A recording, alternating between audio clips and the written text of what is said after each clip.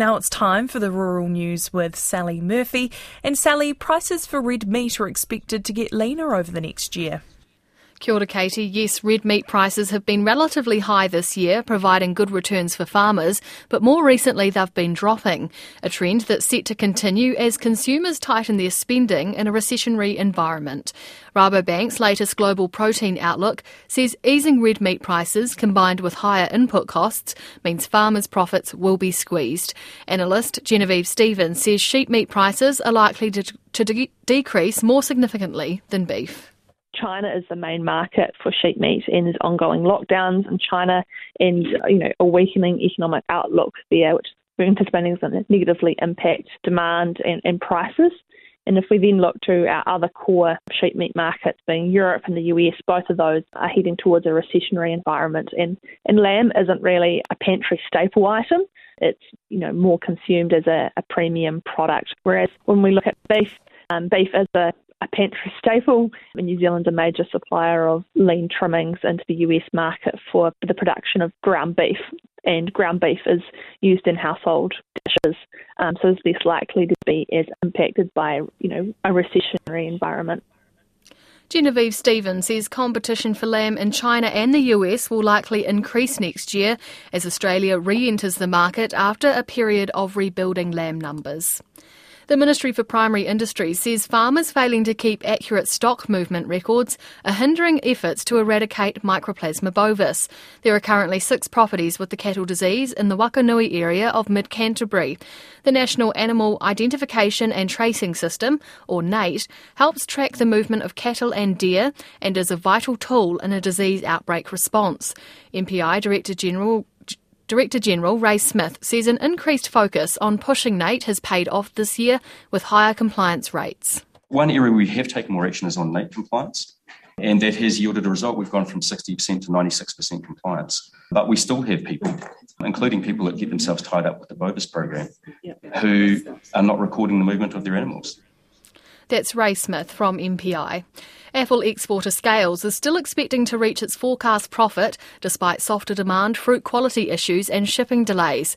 Managing Director Andy Borland says underlying net profit for the year ended December is still expected to be in the range of $23.5 to $28.5 million, but he says it's unlikely to be at the top end of that range. Mr. Apple's sales results are coming through later than expected. We have been affected in that market by the China lockdowns. We wanted a sales uplift for the autumn festival, but that didn't happen because of the disruptions from COVID lockdowns in the China market. And he says Europe hasn't been much better. Well, Europe's been a challenging market again for this year. Again hit by disruptions from fruit that would have normally gone to Russia from Eastern Europe, being in the market. But also, I think we are seeing, the higher cost of living in the European market, hitting consumption. Yeah, so it's again tough market. Andy Borland says it's been a tough year, but the outlook for 2023 is looking a bit better. Time to get the latest from the sale yards around the country. I spoke to our regular guest, Suze Bremner from AgriHQ, a little earlier today. Kia ora, Suze, what's been happening this week? Well, it definitely feels like we're starting to wind down to Christmas as the sale yards have been relatively quiet this week. There were a few special sales held though. The monthly Matafero cattle sale was on Tuesday, and that actually finished off the year for those sales. There were 600 cattle offered there, and there was a nice line of 40 two-year Charolais steers that sold for $16,005, which was $3.65 a kilo.